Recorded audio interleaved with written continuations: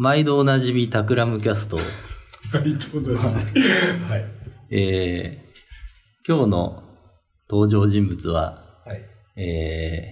グッチ清太郎。谷口です。谷口清太郎。はい。と、ミート山口くん。ミートです。と、棚章でお送りします。はい。よろしくお願いします。よろしくお願いします。何について話すの今回は、テーマがはっきりしてないんですが、なんかいや、はっきりさせた方がいいんじゃないかな。まあなんか、それぞれのものづくりの、その、こだわりみたいな観点から、そうね。なんかその観点で言うと、なんかまあタクラムでは普段プロトタイピングみたいなことを、まあ、いろんな領域でやってるんだけど、その中でこう、電気系のプロトタイプというか、電子回路みたいなものとかを作るような時ってどんな道具使ってるんですかみたいな。っていうか、どういうことをやって、その電気的なプロトタイピングみたいなことをやってるんですかっていうところで、まあなんか、よく使う道具のお話を。そうね。せっかく今、ちょうどご覧のように、道具が目の前にあるのでまあ、使ってる道具をベースに、まあ、どんな風にプロトタイプ進めてるのかなって話ができたらいいのかな。うん。はい。はい、で、今日は主に、その、グッチ、谷口清太郎くんに、主に、その、電子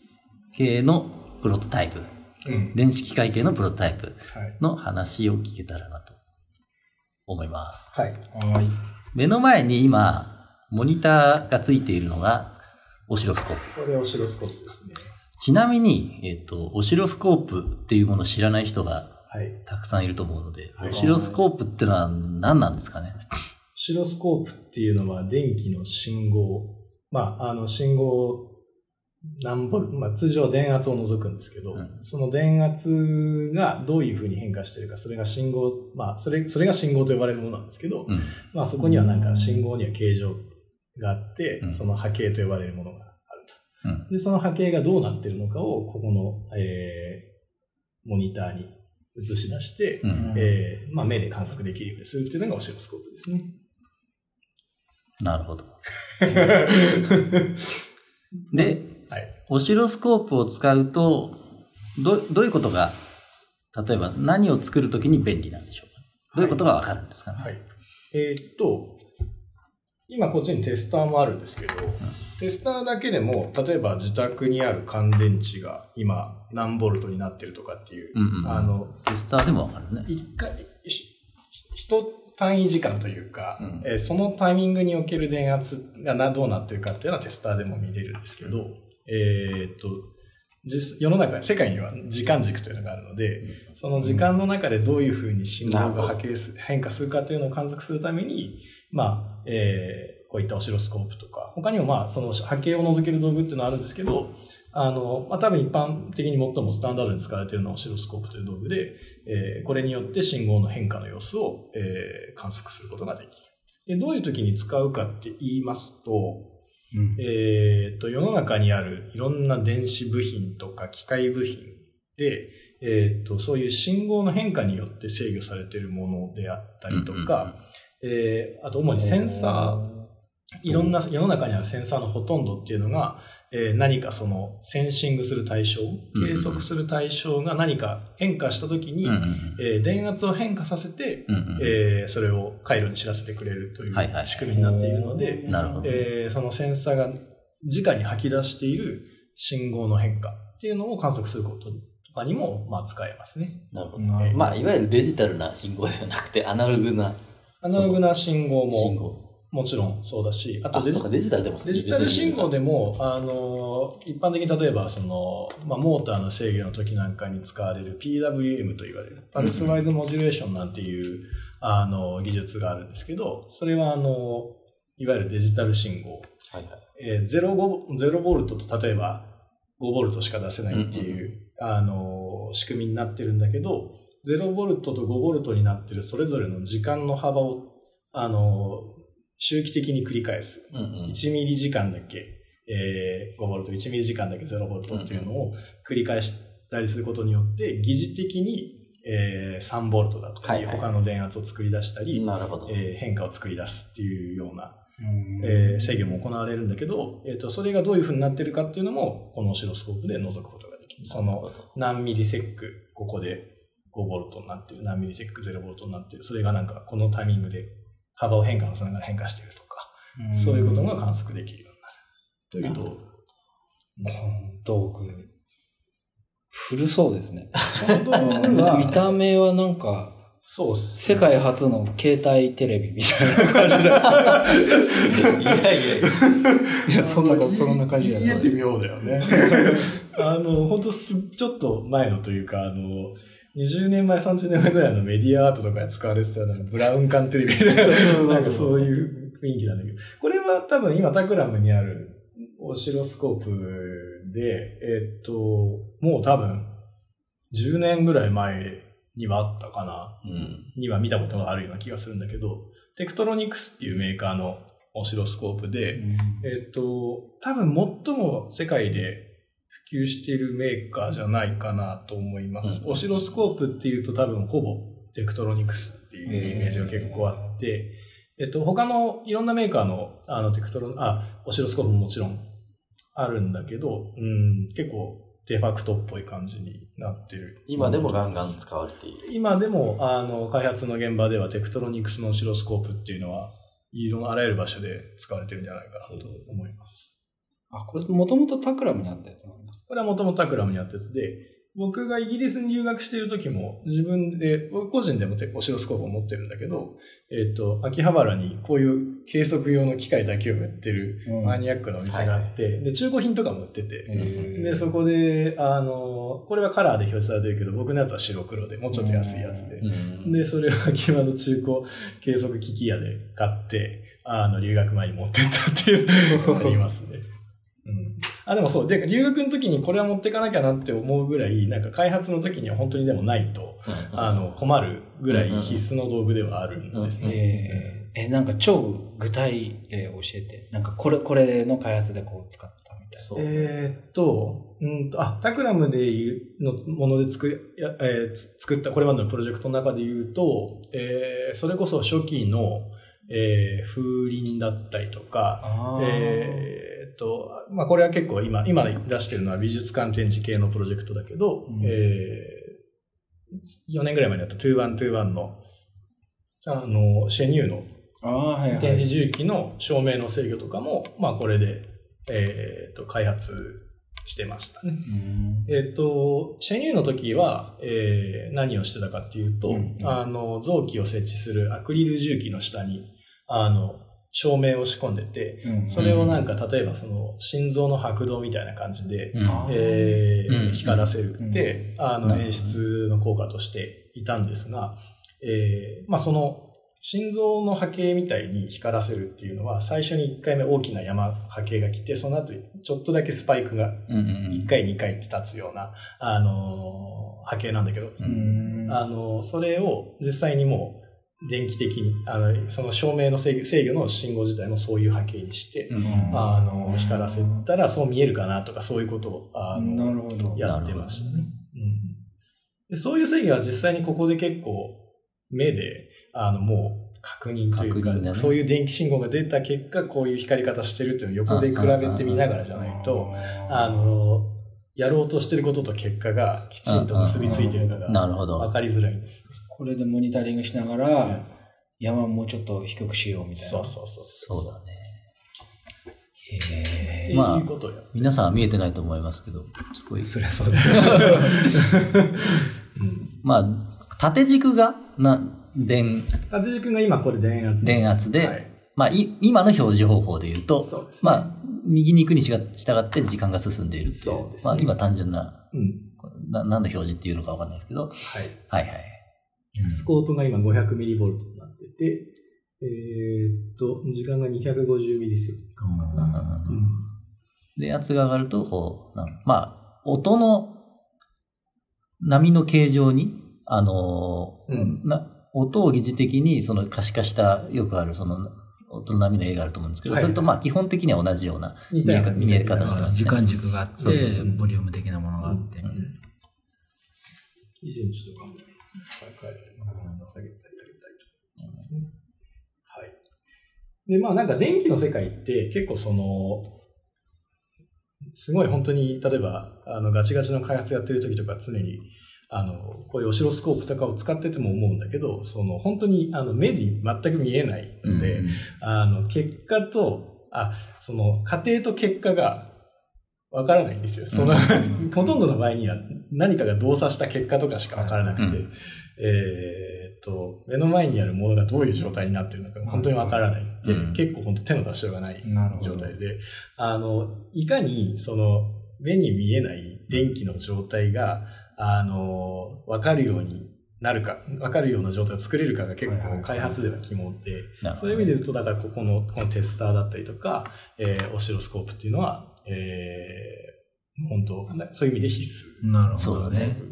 なんか、それが見えてること自体が道具として面白いよね。なんか見えるはずのないものが、そこに見えてるみたいな。その辺、萌えポイントだったりするんですか？萌えポイントね。いや、わざわざこのオシロスコープを持ち出すっていうぐらいだから。いや、なんかでも本当にやっぱ作ってると、開発してると、まあ本当これないとお話にならんな、みたいな、なんか、ことになってきますね。これ昔のだとリアルタイムでレシートみたいなのがビャーって出て、ずっと、波が今画面消えちゃうけど、もうずっと残るみたいな。発見器みたいな。発見器それこそね。針がこうやって触れるような。針のはまた、いろいろあるかもしれないけど。でも今もこれ、観測してる結果を、この後、印刷する機能とかもこれ内蔵値がついてて、PC とか計算せずなんか印刷ができたりしたのよ。なんかプリンターボードみたいなのが多分ついてて、印刷できたりする。ハンドルついてる。そう。昔のラジカセみたいな。ラジカセみたいな。はい。で、今これオシロスコープってちょっといきなりなんというか、見た目複雑っぽい感じの装置持ってきてるんですけど、多分もっと一般的に手軽なもので言うと、なんて言うんでしょう。テスターですね。なんか一番最も多分手軽に、電気の状態を知るための道具としてテスターが使われると思うんですけど、これもやっぱり、すごい大切にしててというか、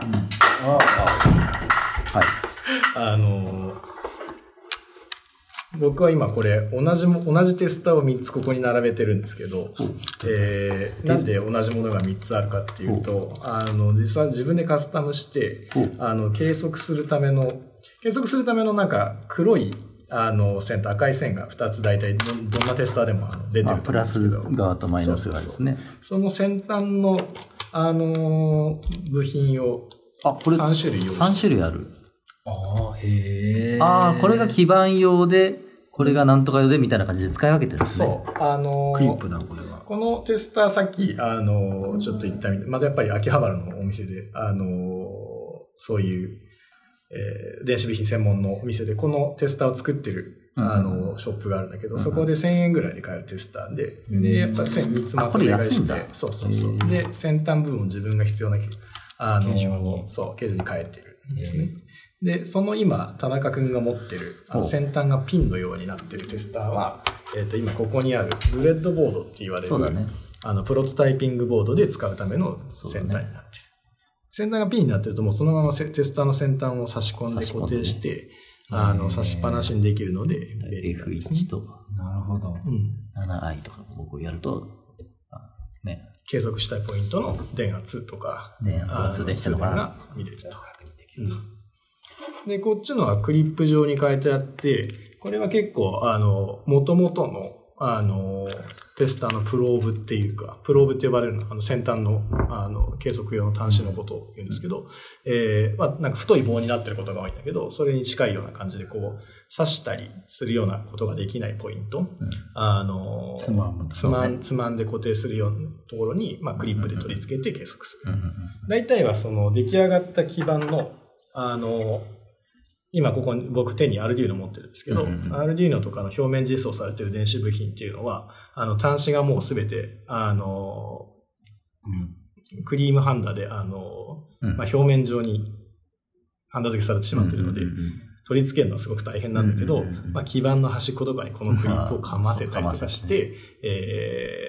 取りたいポイントの電位を取るというようなことを、やったりします。だからいかにこのどうやってその出来上がってる回路とかその場にある回路にアクセスしようとするかっていうための準備を結構心がけて持っているなという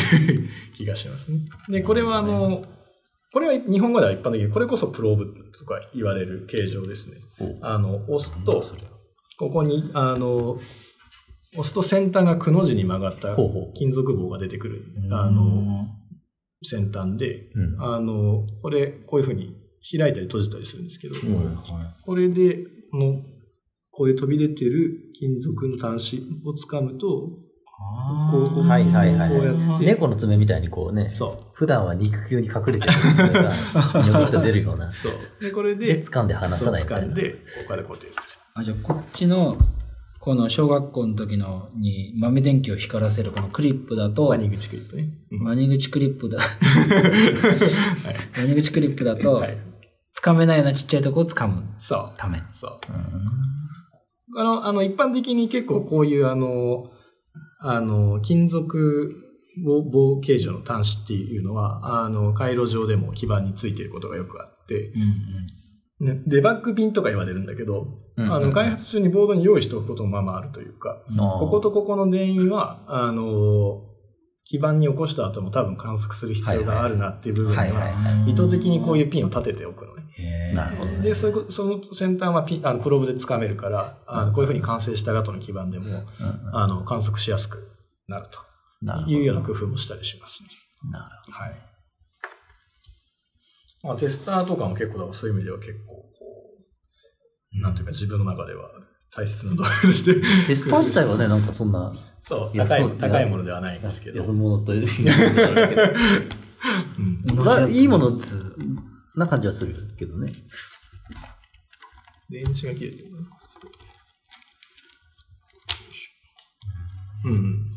これもとかも学生の頃からも同じやつをずっと使って、なんかカスタムしたこれを持ち歩いていますね、僕は。まずは電圧を測ることで、その回路が生きてるか死んでるか分かるとか、この回路のそのポイントが同通してるかどうかっていう、物理的に破損してないかとかね。そういう試行錯系のプロトタイプは、まずは電圧が測れないと始まらない。電気をとりあえず見るというところですね。なるほど。はい。で、これ今最後なんかこっちに持ってるちょっとでかい。なんか新しいので。箱みたいなやつがあるんですけど、これは電源です。はい。電源ですね。これは何と例えたらトランス。電源なんですが。今、電源100ボルトに挿しました。で、主電源を入れました。電源ですね。見えないと思うので、350×200× 高さが140ぐらいの、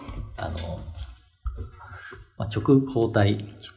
形状ですね。形状の、機械ですね。はい。箱です。箱ですね。で、箱の正面には、ちっちゃい4桁の7セグ表示器、数字が表示できる部分と、ボタンがたくさん、つまみが2つみたいな。いわゆる開発機器っぽい見た目なんですけど、なんで電源を、が必須の道具かというと、開発中ってすごいいろんな電圧といろんな電流量が必要になるんですよ。なるほど。で、それは、なんていうか、例えば一般のPC とか家電で付属している AC アダプターみたいなものは固定の電圧、固定の電流量を一般的に流すことしかできないので、それが可変できる、可変電圧のサプライヤー、供給機がこの開発用電源というやつ。なるほど。普通のアダプターの可変版。この、なるほど。組み立て中にも、要は、普通は完成したら電気が流れるけど、組み立て中に、もし完成したらここにこれぐらいの電圧が流れるはずだって言って、そこで電気を流すと、その時点でチェックができるとか。そういうような、そういう使い方もできる。ちょっと解説しますと、正面にいろいろボタンがあって、ボタンを切り替えると、例えば16ボルトで5アンペアみたいな、流す電気の容量、レンジが切り替えができて、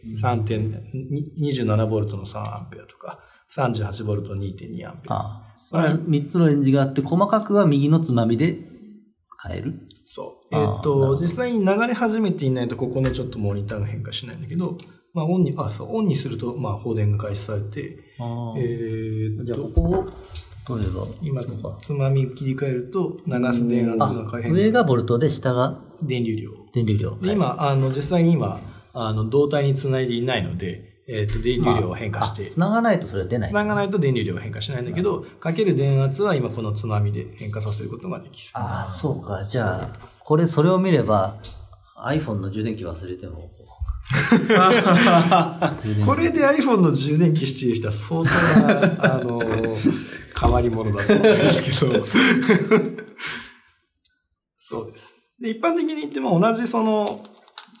開発用電源で、高電圧を出そうとすればするほど、電流量は下がっていくので、レンジを指定した後に、高い電流量が必要であれば多分16ボルトまでしかこの開発用電源では流せないんですけど。100ボルトとかダメなの？で、流す前からこういうふうに可変させ流したい電圧がわかる。このオンボタンを押さないと流れないので、で、これレビューボタンを押すと今流そうとしている電圧が事前に見れるっていう。で、これがなんで重要かっていうと、大体この開発電源の先端っていうのをもう回路につなぎっぱなしにした状態で、なるほど。流す電圧を変化させたりするので、レビューとかができないと、壊れちゃうからね。そう。いけないんですね。なるほど。そう。で、先端もやっぱりこれも僕が自分で作り変えていてというか、ここで、もともとはやっぱり黒赤の太い、電源ケーブル、こんなものがワニ口クリップとか、なんか、どういう形状だったかな。ワニ口みたいな形状もあったと思うんだけど。ワニの口みたいなのでワニ口。で、これちょっと僕自身は、自分がよく使う環境に合わせて、先端は、いわゆる、なんでしょうね、電源アダプターの先端というか、ファミコンの電源の電源ジャックみたいなものに切り替えてますね。よく大体、ハンズオンって、いわゆる本当に最初に簡単な機能検証とかをし始めるようなタイミングでは、ダクラムとかでもアルディーノだったり、その他似たような、プロトタイピング環境を利用しますが、そういった基盤には大体この電源ジャックが備わっているので、ここに一旦開発用電源を落としてから、ここから流した電気っていうのを取り出せるピンっていうのもこの中にはあって、でそこからまた経由して回路自体に取り出してきたりとかっていうことをすることが多いので、このケーブルにつなぎ替えているという感じですね。ちなみにこの開発用電源は僕はこれイギリスで買ったもので、イギリスにある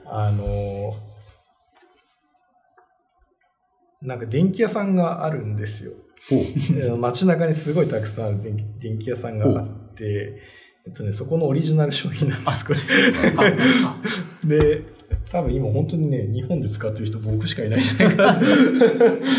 思うんですけど。別にそれじゃなきゃいけないわけではない。いけないわけはなくいんですけど、これ結構使いやすくて、開発電源にしては比較的小型なんですよ。なるほど。薄型で。もっとね、でかい、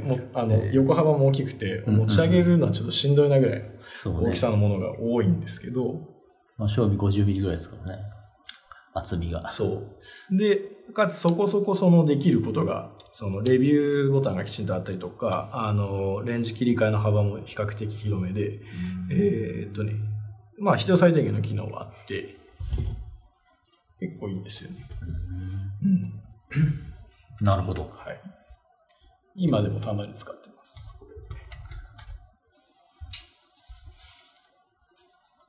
はい。なんで、まあ、本当こういういわゆる電気的な電気的なというかエレクトロニクスのプロトタイプを作るっていう時には、だいたいこの3つとかも本当まずマストで、手元に置いてて、まあ本当にね、細かい部分で言ったらもう、なんていうケーブルの被膜を向くためのワイヤーストリップ。まあ、そういう無限になんか細かいツールはいっぱいあるけれども。まあ本当に電気的に重要ななんかツールっていうと、まあこういうところかな。なるほど。観測するための道具が2つと電源が1つみたいなところですね。電子工作になんかちょっと親しみが湧きましたね。本当ですか？割と。主にワーキングプロトを作るときに使うのか。そうだね。ワーキングプロト。原理試作みたいな、本当にもうなんか外観のスタイリングとかはしないようなケースだったら、もう本当まず中身だけ作るっていう場合とかも、まあ、こういうのを。これをしたら、ここ光って。そう。裏側の仕掛けだけ作るような場合とかね。ですね。あとまあ、製品を分解して、その中身の回路がどうなっているかみたいなことをちょっと調べるような時とかも、こういったツールは、大体いつも引っ張り出してきて使ってますね。というような感じですが、はい。いかがでしょうか、中君。面白かったですね。じゃあ、今回は、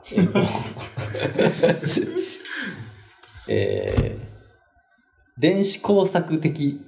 プロトタイプで使う、ツールのお話でした。はい。タクラムキャストは、毎週月曜日、だいたい2本ぐらいのペースで公開しています。質問やリクエストなどは、ハッシュタグ、タクラムキャストでつぶやいていただければ、できる限り、お答えしたいと思います。では、引き続き、皆さんよろしくお願いします。お願いします。さよなら。さよなら。